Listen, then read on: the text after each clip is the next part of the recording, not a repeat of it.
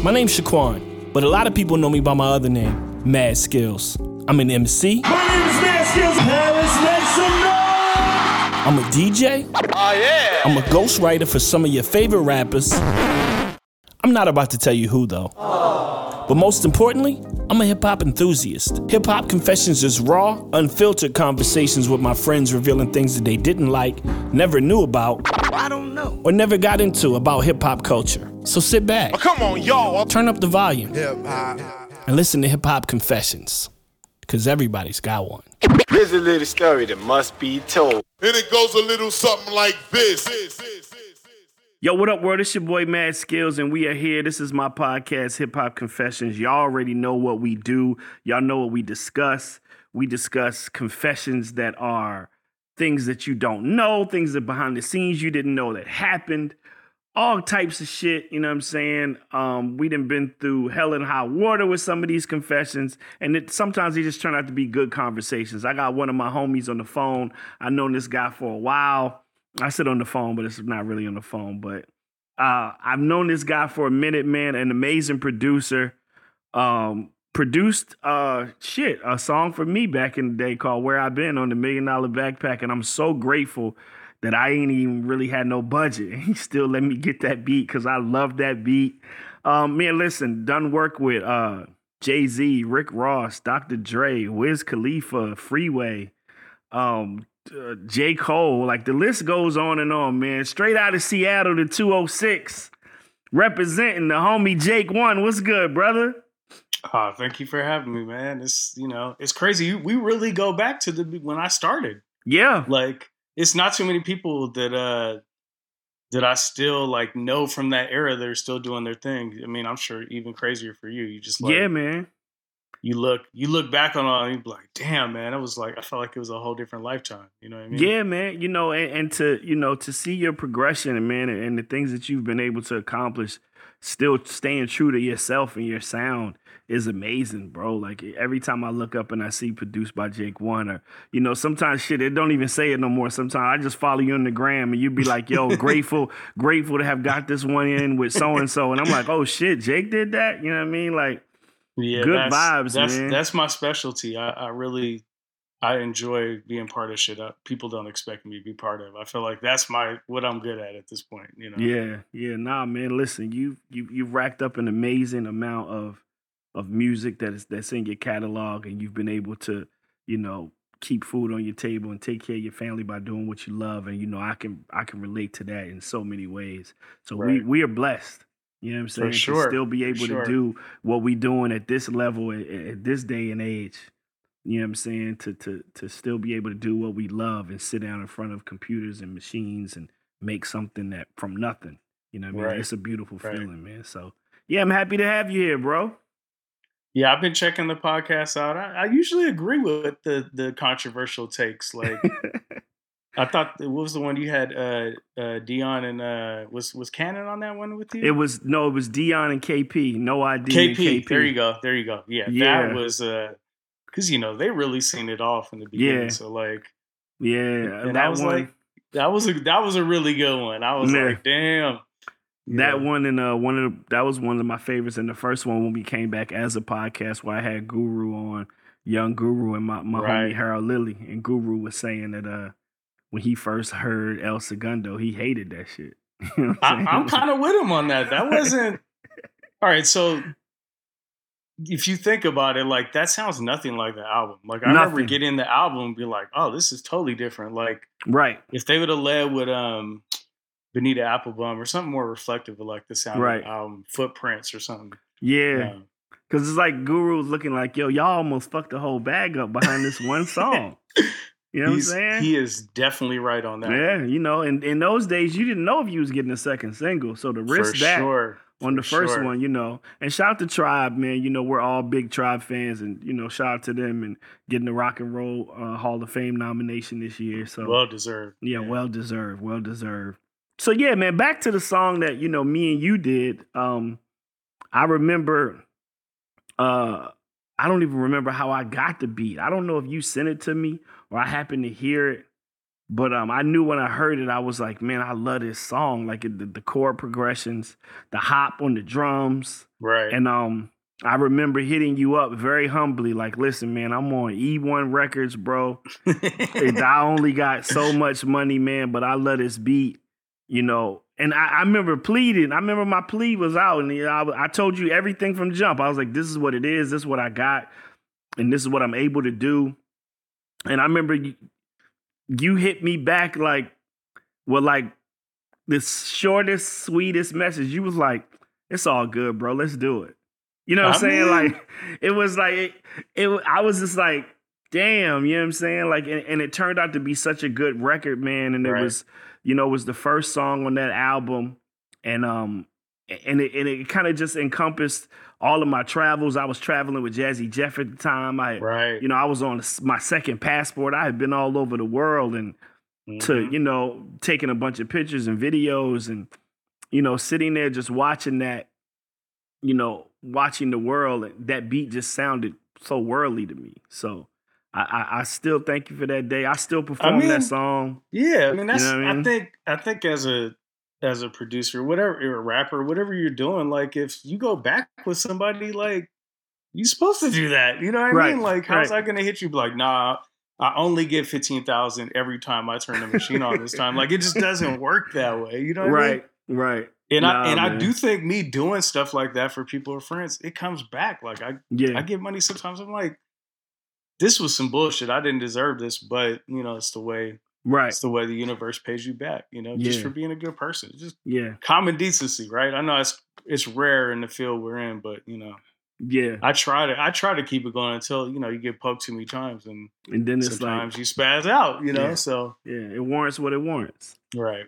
And one of my favorite joints that you did, and it was super close to me because I remember having the beat before they had it, was the Three Kings. Which in turn turned to, you know, Jay-Z, Dr. Dre, and Rick Ross. And I had that beat, you know what I'm saying, sitting on my hard drive. Like I had that track and I used to listen to it. It didn't have the beginning in it, the switch up in the beginning, but it definitely had the bulk of the beat.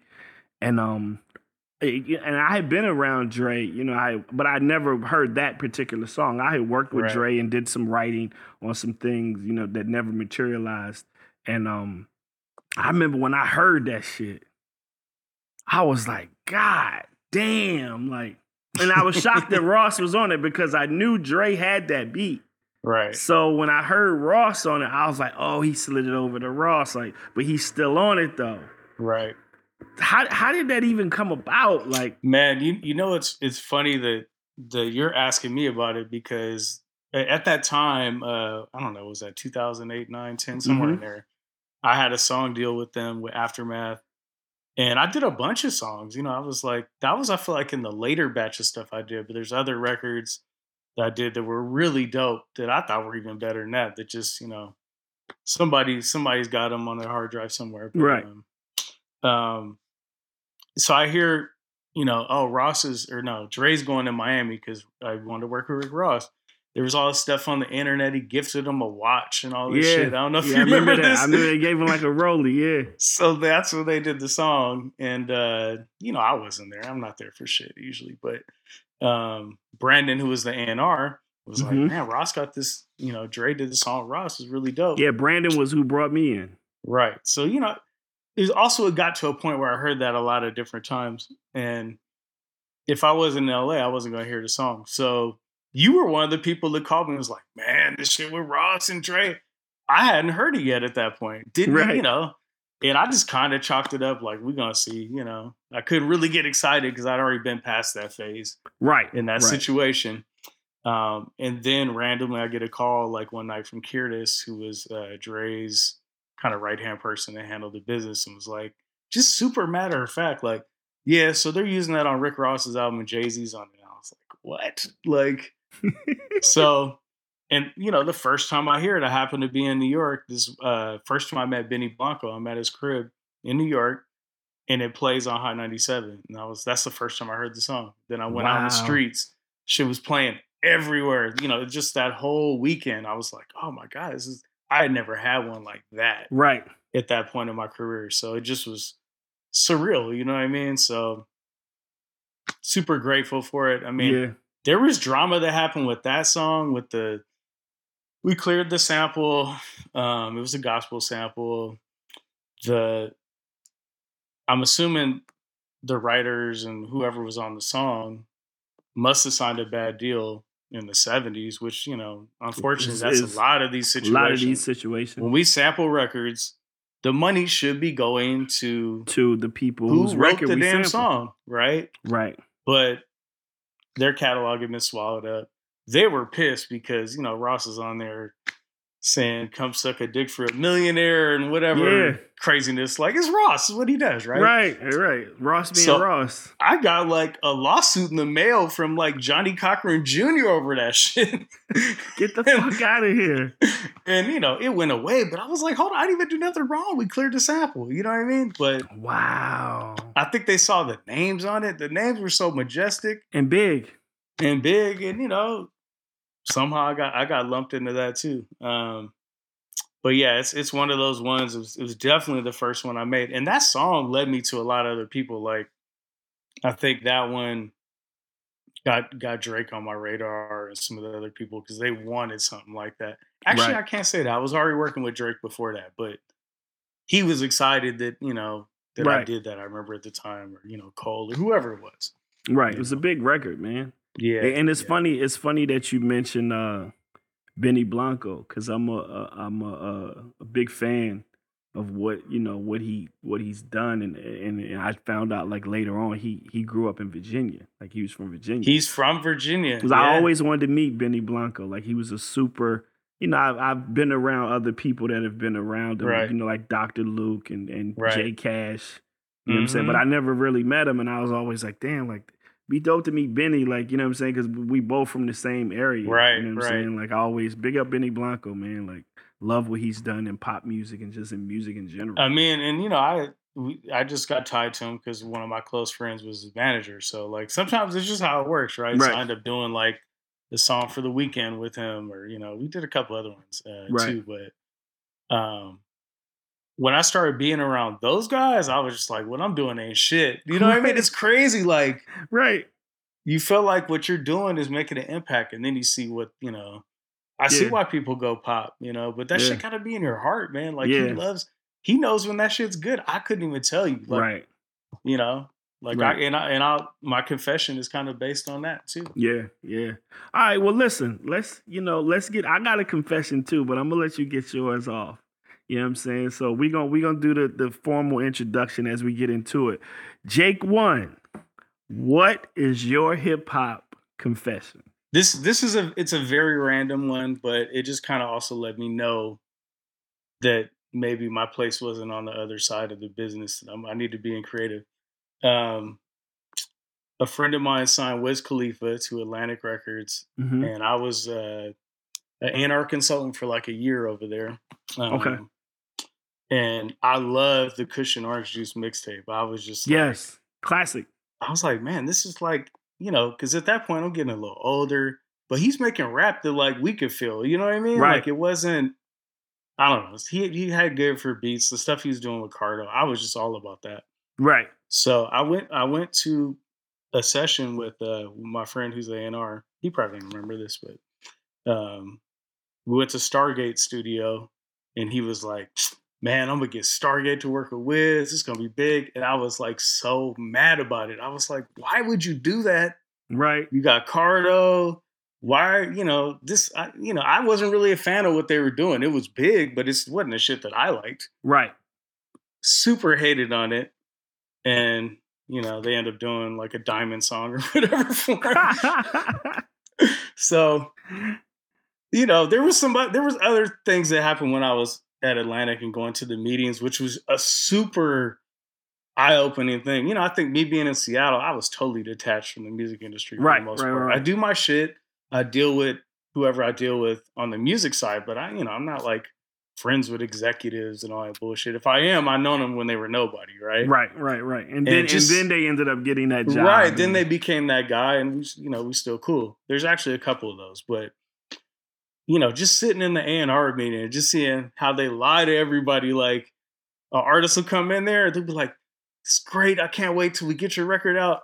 They leave, they'd be like, "Man, who the fuck was that?" Like, I've really seen this shit happen before. And just open my eyes to the game. But yeah, my confession is that I didn't believe in Stargate and Wiz Khalifa making a hit. And if you really look at it, they might have shortened his career on a critical level by having big songs like that. I think if he'd have stuck with Cardo, right, he probably would have kept what he was. He would have kept his grit, that coolness, like coolness. a little longer. But he also did the damn song with for the Fast and Furious. It's probably one of the biggest songs ever, which I would have actively hated on too. So and I know an artist that passed on that song, and I was like, I don't know how the fuck you passed on that. That was no-brainer. And I feel like there's a lot of those. I mean, that's just like a billion. It's like a billion plays on like YouTube. Right. So. And, there's also just, you realize at a certain point, like, man, I'm just not tapped into that stuff. This is just not for me, So how am I even going to give my opinion on it, Yeah, that's crazy, man. Like, but and there's been other artists that I was like, that shit ain't going to work. And, it happens, Right. And Wiz went on to fucking do goddamn numbers with that record. Oh, my God. Like, yeah, it was crazy. But sometimes it's like every now and then there's records that you hear and you step back from them and you go, damn, I wish I had I had a hand in that one because that one went. You know what I mean? Like, but if it's if it's not in the cards for you, it's just not in the cards for you. Right. You know what I mean? And it's just funny because it's not, this is a hip hop. Like I said, we both come from hip hop. We've made a lot of hip hop, but it's not too many people that I can even have the pop conversations with because they don't even know that world. Right. It's just different and like it's not, I mean, for what I like, it's not better, but yeah, you have to think the world is a generic place. Right. And what touches the most amount of people is going to make the most money. It's just like, that's just the common law nature of this shit. Right. My random hip hop confession opinion, I don't even know if this is a confession because I feel like I fight people on this all the time, is that I like the second Ultramagnetic album better than the first. I don't agree with you on that. It's just maybe because I heard that one first. I just liked it more. Yeah. But and I don't even remember the name of the second Ultramagnetic. Fuck your head up. See? Yeah, nah.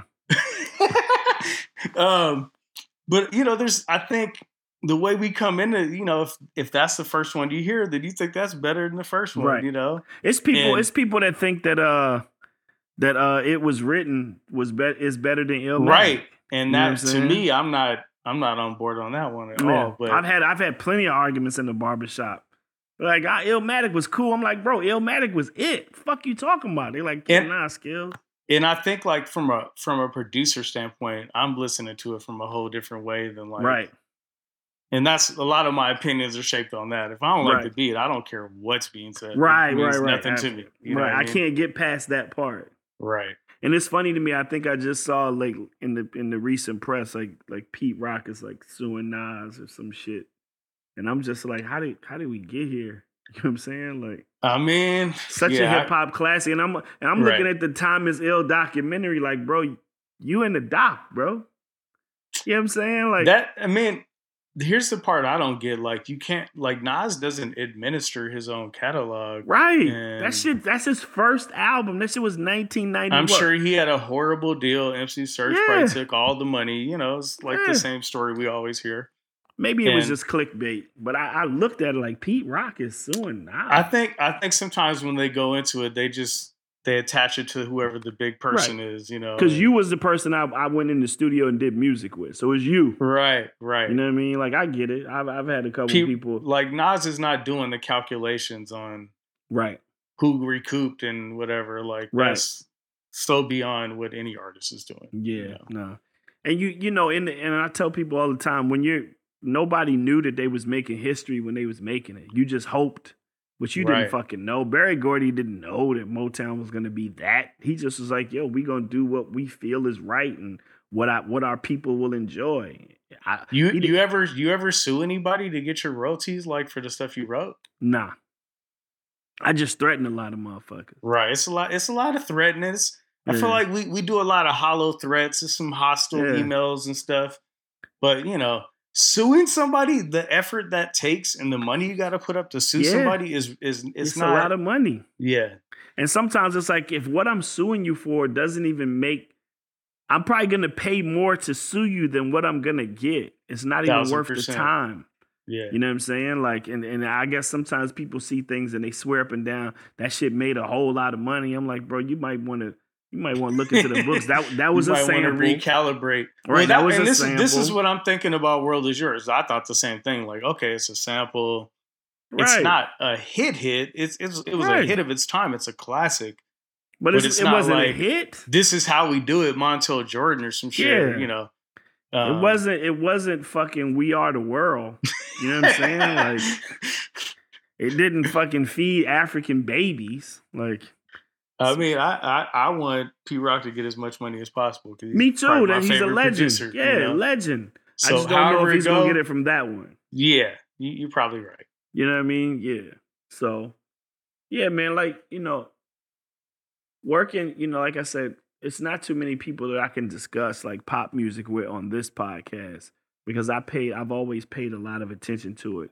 It's clearly, you know, when I did the Nicki record that I did. You know, and that was a pop record, and I watched Taylor Swift sing my fucking hook on MTV. I was like I'm from Virginia, bro. Like that don't happen if you ain't Pharrell. You know what I'm saying? Right. You don't get to Taylor Swift. You know what I'm saying? Nicki Minaj, maybe. Especially not the dude that made Skills in '95. Right. Like, come on, like that guy. Like, right. So I was always admirers and just watchers of people like, you know, Max Martin and Luke and Dennis Pop all the way back to the Ace of Base days and how all of these people came from Sweden. You know what I'm saying? Like, and why I still don't get that part. I don't get it. It's just crazy to me, man. Like, so wild that the biggest pop producers in the world are all from the same country. Right. You know what I'm saying? Britney Spears and shit. Like, it's just super crazy to me. But that's just being a fan of music. You know what I'm saying? So I love it to death. So, but yeah, man. So that's a ill ass confession. Like, you just it's just random. I mean, you know, like I think we're in an era that everybody is a fucking armchair A&R and they got it all figured out. And it's different when you make a decision. I mean, I could have probably signed somebody to Atlantic in 2000. This sounds like 2010, and I didn't sign shit. You know, I really was just getting paid to do nothing. I'd sit in the meeting and watch Jeezy read USA Today. I was just like, this is crazy. You know, like it's just weird that, you know, sometimes we have the people on the outside have such a distorted perception of what happens behind these doors and I'm like, yo, sometimes like y'all have no clue. All they doing is paying attention to what y'all doing. You know what I'm saying? Like, especially now. I feel like now there are certain Twitter accounts that they're like, if such and such like this shit, we're signing it. Right. Off the rip. Or if they got this many followers, we signing this shit. We can get a hit on anybody. And that's what I was just watching this thing on Vice called A Black Market that Michael K. Williams was hosting before. Is that the shit about the streaming farm? Yes. And I already knew about streaming farms and how to juke the numbers. But, you know, the average consumer is like, wait, this is real? And I'm like, yes, this is real. Like, and I tell people all the time, listen, you can fake the views, you can fake the followers, you can fake the plays, but you can't fake making people care. Like, that's a whole different thing. Right. Like, you can fake all that shit, but when you come to my town and it's only 200 people there, like, and no merch moves, like, and nobody says, yo, so-and-so in the city today. Mm-hmm. Like, when that shit don't happen, all of that shit was fake. Right. So numbers can't never even lie. really fake a hit. Like, at this point, they can start it a certain way, but the people really choose the shit, which is what makes it great. Like, there's songs that would have just been an album cut. I feel like I benefited from this a bunch of times. Where, like, I was always making the album cuts. You know, I wasn't making no shit for the radio. So, like, I've had ones that went where like it was the people that chose it. You know, Right. they didn't go into it thinking, "Oh, this is a hit." Right. You know, they don't. You got to No. listen. The people will tell you what your single is if you give them enough time. I think it's good for artists too because they throw the whole thing out there and then they choose. Whereas before, Right. you would have to pick that one song, and if it was Yeah. a dud, shit's Yeah. over for you. Yeah. you On know? to the next one. If you get a next Mhm. one. Right. You know what I mean? That's wild, man. So, all right. So my confession, because we have a common connection that a lot of people, it's not even a lot of people, most fucking people don't know. Right. When I was rapping early on, I had a few friends and family, and they connected me with this was when I was on Raucous, and they connected me with a person that ended up becoming. I did some songs with him, and he ended up becoming my DJ when I went on tour, and off and on. He always had records. He was like, I seen him knock shit down. I seen him with the SP 1200, 950. He was always at the record conventions, all that shit. I went to his crib, fucking records everywhere. So I never doubted that he was talented and had a good ear. He knew, that skull snaps. Oh, those drums are from da-da-da-da-da. Yeah, Q-Tip took the drums off of da-da-da. Yeah, that's Lonnie Liston Smith. He knew all that shit. He was a head producer. Right. I took him on the road with me in 2002, and I'll never forget it. This is when 50 Cent was on fire. And my manager called me and said, yo, you going on tour with 50 Cent. And I'm like, first of all, that shit don't even make sense. I'm not even that type of artist. Right. But fuck it. They like, yo, you got the slot. And it was a bunch of other people that wanted it, but you gonna do this 50 Cent tour. He going 40 cities all over the U.S. Fucking pack. I didn't even have a tour bus. We packed up a fucking RV. I was on Raucous, and we tell Raucous like, yo, make it work. Because I'm not Koalisa. They like, okay, we do tour support, but we ain't about to get him no bus. We don't even know if this shit's going to fly. And my manager's like, he's on tour with the biggest fucking artist in the world right now. He's on Shady Aftermath. Fuck you mean? Like, let's blow the bag. Raucous, Brian and Jared was like, all right, we'll put up some money. We figured out the money and was like, all right, we can't do a bus. We're going to do a fucking RV. I'm like, I don't give a fuck. Like, I'm going to sell merch. I'm going to sell my mixtapes. These motherfuckers might come to the show not knowing who I am, but they're going to leave knowing who I am. Right. 50, I don't even know if 50 had a clue I was even on the tour till like halfway through the shit. It's like, you don't even know who the fuck the opener is. Right. And I'm doing every gig. Me, my DJ, and my road manager. My manager didn't even go. He got me a road manager and a driver, a truck driver who drove the RV. Some of the best times of my life was on that fucking tour, right? Yeah. I love the tour, and I've always told the story about how I've told a story in the previous podcast, I think with KP and No ID, where the guy on Raucous wanted me to go meet E40. And I'm like, I don't want to do I don't want to do a record with E40. Like, I don't like his songs. I'm not really a fan. Like, and they like Skills. Trust me, E40 is the dude out here. Like, if he get on your song, you gonna have a popping song in the Bay. Just go meet him. And I'm like, I pressed against it. I go to E40's house.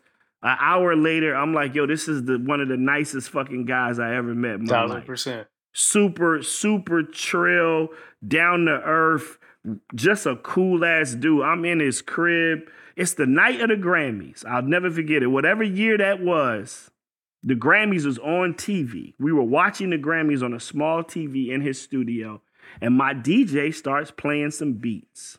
He's like, yo, you make beats? He's like, yeah. My DJ plays him some beats. He's going through the beats. E40's like, that shit right there popping, cuzzo. This shit right here, this shit is a whoop-de-woo. He's just using this slang and shit. And he gets to this one beat. He's like, run that back. My DJ ran it back. He was like, hey, cuzzo, this shit right here a slapper. Like, I don't know if y'all East Coast boys know about this, but over here, this one right here, this a motherfucking whoppity-woo-ho. Like, he just saying shit and he vibing. I could see him vibing to the beat. And he like, hey, man, Skills, you gonna spit something on this thing? This a goddamn slapper, cuzzo. And I'm sitting there like, yeah, fuck it. Pull it up. So he tells his engineer, yo, 2-track that thing, Brody. They put the fucking MP3 into the joint, and I'm at E40's house writing the rap. Write the song. I write the hook. I think it was called "We in the Building" or some shit. It's like it was a catchy hook. E40 put a verse on it, and we left. I left it where it was. I find out later that my DJ did not do that beat. That beat was stolen from Jake One. And then it came down to people telling me like, oh no, Skills, he do this shit all the time. Like he a jacker. Like he played my joint for fucking, bro got the fucking song, let us cut to it. And I'm on tour with 50 Cent. And I can't remember if he gave this, I think he gave the same beat CD to Sha Money. Yeah. Sha Money XL. Sha Money plays the beats. I think Yayo and them was fucking with it. 50 was fucking with it. And the same beat ended up on Beg for Mercy album. And I was like, and that's when the shit went crazy because it was like, you was like, yo, that's my beat. Like not a co-pro. I didn't do that shit with nobody. Like that's me playing bump, bump, bump. That's all me. Like, yo, this motherfucker just took my shit. Now, mind you, I don't know where this dude is now. I haven't talked to him in years. I definitely stopped fucking with him on that regard. I don't know nothing about him. But I just remember being like, damn, bro, you almost had me out here looking crazy. First of all, I was looking crazy at E40's house, but I didn't know. But I remember going, who the fuck is Jake One? Like my manager was like, nah, dude, it's this dude in Seattle that made that beat. Like we going through some bullshit about it now. Like Sha Money XL hit me up. Like, and I'm like, yo, that's the same dude that was on tour with Skill. Like, I know how he got the beat. You know what I'm saying? Right. But yo, nah, I manage producers, bro, who take that shit super serious. That's not his shit. So he was doing a lot of the legwork behind how the fuck, who said they did what? What? What? So I think he was the first person to approach him. You know me, I'm on the road. I'm trying to make an album. I'm oblivious to any of this shit. Yeah, I mean, it ain't got nothing to do with you. Like, anyway, right. So, it's not your fault. Like, I mean, you know what's kind of crazy in retrospect, 2022 lens, this is what mad people do and do it now successfully. Right. And I think, honestly, don't even have a problem with it at this point. Like, I'm like, he got it to him. You know what I mean? There's value in that. And there's a lot of records I've done the past 20 years that somebody was in the studio that got him to cut it. So they produced it in that way. You know what I mean? How did he get the beat from you? Were y'all like swapping? Man, this is just like, in that time, I just was giving everybody my beats because I'm here. I'm in Seattle. Right. We didn't have nothing really going on to that degree. So the way I thought I would get chances is just to give whoever my beats. And it did work, Right, because, it did in that regard. I made enough noise where people started caring, but producers used to just do that back then. I don't know if it's like that as much now. How did you find out? When and how did you find out that 50 Cent... About the G-Unit thing? Yeah. He told, your DJ told me, and I was under the impression that he, because he told me added stuff to the beat. I'm like, cool, whatever. I'm good with it, And then I heard the record. I'm like, hold on, it's the exact same beat. And I feel like if he just would have been upfront about it, I wouldn't even have tripped because I'm like, I know how hard it is to get the record into people's hands like that. So they got the files. They didn't record to a 2-track. They got the files. They did initially, and I know I sent the files later. This was early Pro Tools days, right? Mm-hmm. He might have ended up running with the 2-track because I know a lot of times 50 in general would just not like how the mix sounded And stay with the 2-track. Stay with the 2-track. And he's talking about a guy who's rapping over a lot of mixtape shit to get on. He just liked he liked, you know, he'd fall in love with however the song was. Yeah, the reference, the raw. But you know, I ended up meeting Sha Money, and he, you know, it's funny. Like I think that shit was happening so often that it didn't even register on. He didn't care. It was like, you know, right. He was like, well, I've been trying to get to you. You know, he started managing me maybe like a year after that. Dope. Yeah, and I had a lot of success with them, and it was really you definitely did a lot of dope G Unit records. How I started was really with them, you know, as far as on a commercial nationwide level. But yeah, there's a lot of dudes that don't make their beats now. I mean, like there's a lot of dudes they're just good A&Rs damn near, you know what I mean, and you know how to wiggle and get in the room with whoever it is, and there's value in that, you know, like I think when dudes that don't make beats start talking all this Quincy Jones shit, I don't like that because Quincy Jones can write charts of music and shit. It's not the same thing, you know. Right. Like, it's not. Like, but I don't know. Maybe it's just as you get older, you just like some things just don't matter as much. You know what I mean? I feel like my old backpacker brain was like, nah, I just said DJ Premier. That's the only person that should be on the beat. If he did the beat, you know. That's who it should be. And now it's dope, man. I share credit with people all the time. I don't even care. Like, honestly, it should mean it's more obviously, you know, I'm trying to get to whatever the financial part of it is. Right. You know, whatever's going to make the best song. Right. I tell people all the time, like when me and, you know, my crew, when we record, you know, we're in the room and we're making songs and we're pulling up beats and we're laying down hooks and ideas. It's always like whoever was in the room. You know what I'm saying? If you was in the room, cool. Like that's pop rules, you know. Like I didn't know it was like that until I started working on more of the pop side, and I'm like, and sometimes I got a bigger percentage of some shit that I probably didn't deserve. Yeah. You know, I mean, shit. I mean, another random confession. There was a song I did in a writing camp that Beyonce cut to, and I was actively hating on the song when we did it. I just didn't like it. And, you know, it ended up coming out not with her, but with somebody else. I got some good licenses off it. It's like, cool. Right. You know, but there's also been times I feel like I did the bulk of the work and maybe got a little less. So, Right. It's like it almost evens out. I just tell people, like, if you in here with us and you're writing or producing, well, most of the time we just write to beats. The beats are already made. So it's like if it's 3 of us in here, then we split it 3 ways. I'm not about to sit here and go, well, I came up with the first 2 bars of the hook. I need that 7.8%. And I'm like, I'm not doing that. Like, we all splitting this shit down the middle. Like, fuck that shit. Like, I'm not about, like, because the money part will fuck up the creative part before we even get creative. Right. So I'm like, if you walking in here talking about percentages, bro, it's just beats playing. Fuck you talking about. Right. Like, ain't nobody made nothing yet. We can't own a percentage of nothing that ain't created. Right. So if we all in here, if you was in the room, and I'm a person, I have a fucking photographic memory of remembering exactly what I contributed.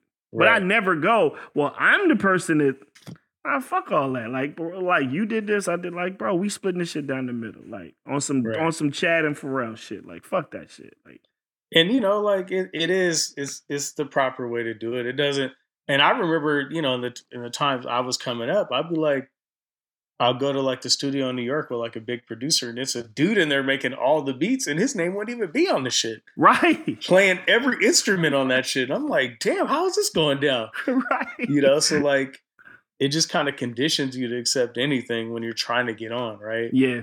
Yeah, man. A lot of people have been down that road. You know what I'm saying? I've been a person who was writing shit and looked up in the credits and, you know, my shit wasn't there. My splits wasn't there. And I'm just like, damn, so motherfuckers just took my shit? Like, I know what I wrote. You know what I'm saying? So after a while, I just started paying attention to the publishing side and how to make sure that, I don't know, like, I got to have somebody represent me to make sure that my shit is taken care of. You know what I mean? Or else I'm not gonna be in the room. You know what I mean? For sure. So yeah, I'm not that. I definitely could have been that artist where you're like, yeah, here go a Benz, and I'm like, all right, cool. You know what I'm saying? Like, but not now. But Yeah, back you in the can't. day. I mean, you think of like what an '80s rap deal was, and it was like, oh God, even the '90s, early Yeah. '90s rap deal, outlandishly bad. You know, like yeah, horrible. so it's. I mean, I know a lot of the older generation, you know, people of our era, they don't like the music of now. But at least what they're doing, they are capitalizing on this shit Yeah. harder than anybody ever has in the past. You know, And they getting paid. they're And really getting paid. I can't be you know? mad at a young black man using his art to get paid and get his mom a house and take care of his family. The artists are getting their fair share at this point. Yeah, I it's don't like, know I about the can't- producers. I feel like we could be getting a little more, but you know, that's Yeah. you can Yeah. only, you know, you create your own situation. You know, Yeah, man. basically with that. For sure, man. I like, you know, I always think about, you know, the times that, you know, I watch people want to be in this business and want to get into this game and maybe not knowing exactly what it entails or how it was going to go. But it was very like beneficial to just pay attention to a lot of things. You know what I'm saying? Right. And just listen to the OGs sometimes too. You know what I'm saying? Like, For sure. yeah. Speaking of OGs, man, how is Vitamin D, man? Like, how's He's the doing homie? great. He's doing great, man. He lives down the street from me. I see him all the time. Bro, one of my greatest memories, man, was going to your studio in Seattle, and you had me in this. You showed me the room. I'm in the room. I think you stepped out for a minute, and he was like, "All right, because I'll be right back, man." I was like, "All right, cool." And I heard this fucking beat playing, and I heard this beat, and I'm just like, is it another spot? Like somebody got the door open or some shit? And I fucking start walking. I remember this shit so vividly. I start walking down the hallway, and I'm hearing the illest chop of Knee Deep that I've ever heard in my life. I've never heard nobody chop Knee Deep like that. I walk by the door, and the door is wide open, and it's this guy in a sweater vest and a fucking Applejack hat. He looked like Rudy from Fat Albert. He's got some weed on the table, and he's putting the weed in his blunt. He's moving his weed, and I'm in the doorway snapping like, "Woo, yo!" And he just looks up so calm. He looks up at me. He's like, he got his weed, and he's like, "Oh, you fuck with that?" I'm in the door snapping. And I'm like, yo. And I start walking towards the computer and I see that it's on Logic. And I'm like, how did he do this on Logic Pro X? I've never heard nobody chop me. I still have the beat. I played that beat for Pharrell. Pharrell called Snoop one night. We played that beat for Kendrick, like dog. Like because I was like, I'm not a West Coast nigga. Like this shit belongs to a West Coast nigga. I remember I would call Vitamin D like, yo, I gave this shit to Pharrell. He's like, all right, bet. He was super cool. I said, bro, Pharrell called Snoop. Like he's like, all right, cool. Like I pushed that beat. Me and Pharrell pushed that beat to so many fucking West Coast motherfuckers. Nobody ever bit that I knew of, to that avail. But I play that beat at the do-over just in my set. And motherfuckers is like, because it starts off regular like Knee Deep, and then it goes into the chop, and then it slows down about 92 BPMs, and it's like, it's one of the craziest beats I ever heard in my life. Vitamin D, shout out to Vitamin D, man. You know, he's been putting out like a lot of tapes of him doing stuff flips. like that. I follow him, so I've been seeing his flips. Yeah, they're stupid. And then I think the other thing he did that people just don't know is he did the Power theme song. Yes. Which is kind of taking this off is a big rich town. Taking on a whole different life of its own. What's crazy is I remember one year I did the wrap up. Power was the hottest show on TV. I was doing the wrap up. I was beefing with the dude from New York who was fucking with 50 them, and I hit Vitamin D up like, yo, you did that beat? He was like, yeah. I was like, send me the instrumental. He's like, say less. He sent me the instrumental, and I rapped over the Power beat for one of the wrap ups. And I remember motherfuckers being like, how the fuck did he get the beat for Power? Vitamin D. Right. Yeah. That was actually done in that old studio. That was about the time. Wow, really? Yeah, it was that old. Yeah, he made that. Damn, maybe, I don't know, 2008, 2009, something like that. Such a beautiful beat too, man. Yeah, Joe did the perfect vocals on it, and of course nobody knew what it was gonna be. That 50 was gonna use it for the show, but it ended up taking in the life of its own. Bro, I play. Bro, it's DJ sets where I'll play an edit that I have of that Lonnie B made, that Lonnie B and DJ Swift made, that goes into the Timbaland shit, the boo doo doo doo. Yeah. Boo doo doo doo. So I'll play that beat. Play that joint, let the Jay-Z part rap. The Jay-Z part goes, and Jay-Z goes, I'm about $1. What the fuck is... I pull the shit down, let the crowd say, what the fuck is 50 Cent? And then play, this is a big rich town. Motherfuckers be like, oh, shit, because they never heard the Power song in the club. But we all know it. So I play it in the club, bro. Like, it's such a dope song, man. That's so dope. It kind of sets the mood to where people go, like, yo, this DJ is pretty fucking good. Like, he know what the fuck he doing. Like, this is gonna be a dope night. But yeah, shout Vitamin D, man. That song and that beat is still one of the most incredible things I ever heard in my life.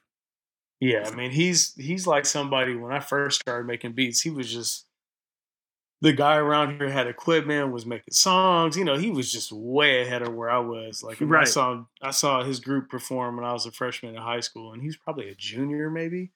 And I just remember thinking, like, hold on. Yeah, I remember you told me that. Right. Yeah. So, like, you know, it's crazy how many years, you know, we've both been at it at this point. You know, there's different eras of like, oh, 2010, I thought, like, that seemed like we had been doing it a long time at that point. Right. And now it's 2022. You know, we're working on shit right now. So. Right. Because I remember asking you, I was like, yo, who is that guy? You was like, no, that's my OG. Like, you was like, bro, the first time I ever saw Technique turntables, they were his. Like that's how long he's been doing this. The first set of turntables I ever saw, they were his turntables. And I was like, oh, okay, I get it. Yeah, man, his rap group was super dope. This group called Ghetto Children, like people in Seattle didn't get that chance at that point. You know what I mean?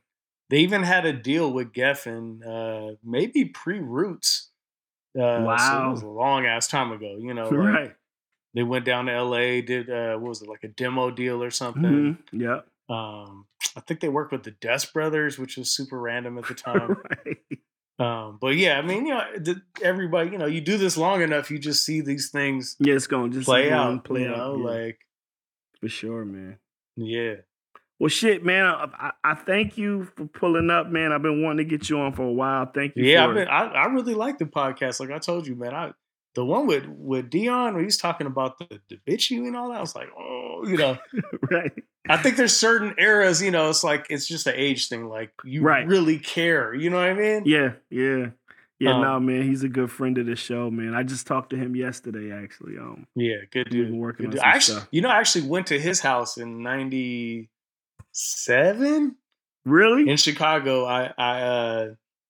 You know, I think before, you know, I was making beats, but I was a record dude, and I would meet people like in other cities. So my friends in Toronto, we went to Chicago, met up with him, went to his crib. He gave me the One Day It All Makes Sense album and his album on a tape, like a year before it came out. Wow.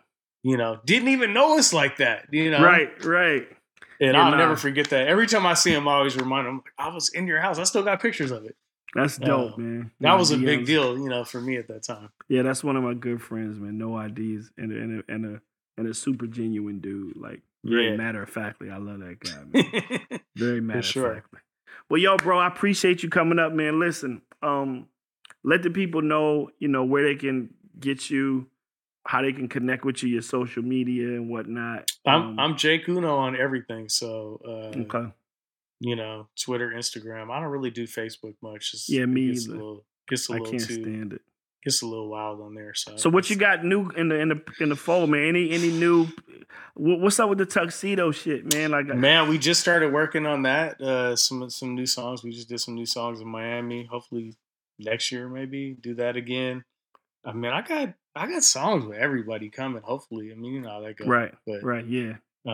I found like a new love for making beats again, so I was back on that hard during the quarantine. So dope, man. Dope. Well, we looking forward to hearing everything that you drop, man. Big fans of what you're doing, and I appreciate you pulling up, man. You already know what it is. Thank you, man. Brother. Yes, sir. I'll hit you. Yes, sir. This has been Hip Hop Confessions. Because everybody got one. Here's a little story that must be told. And it goes a little something like this.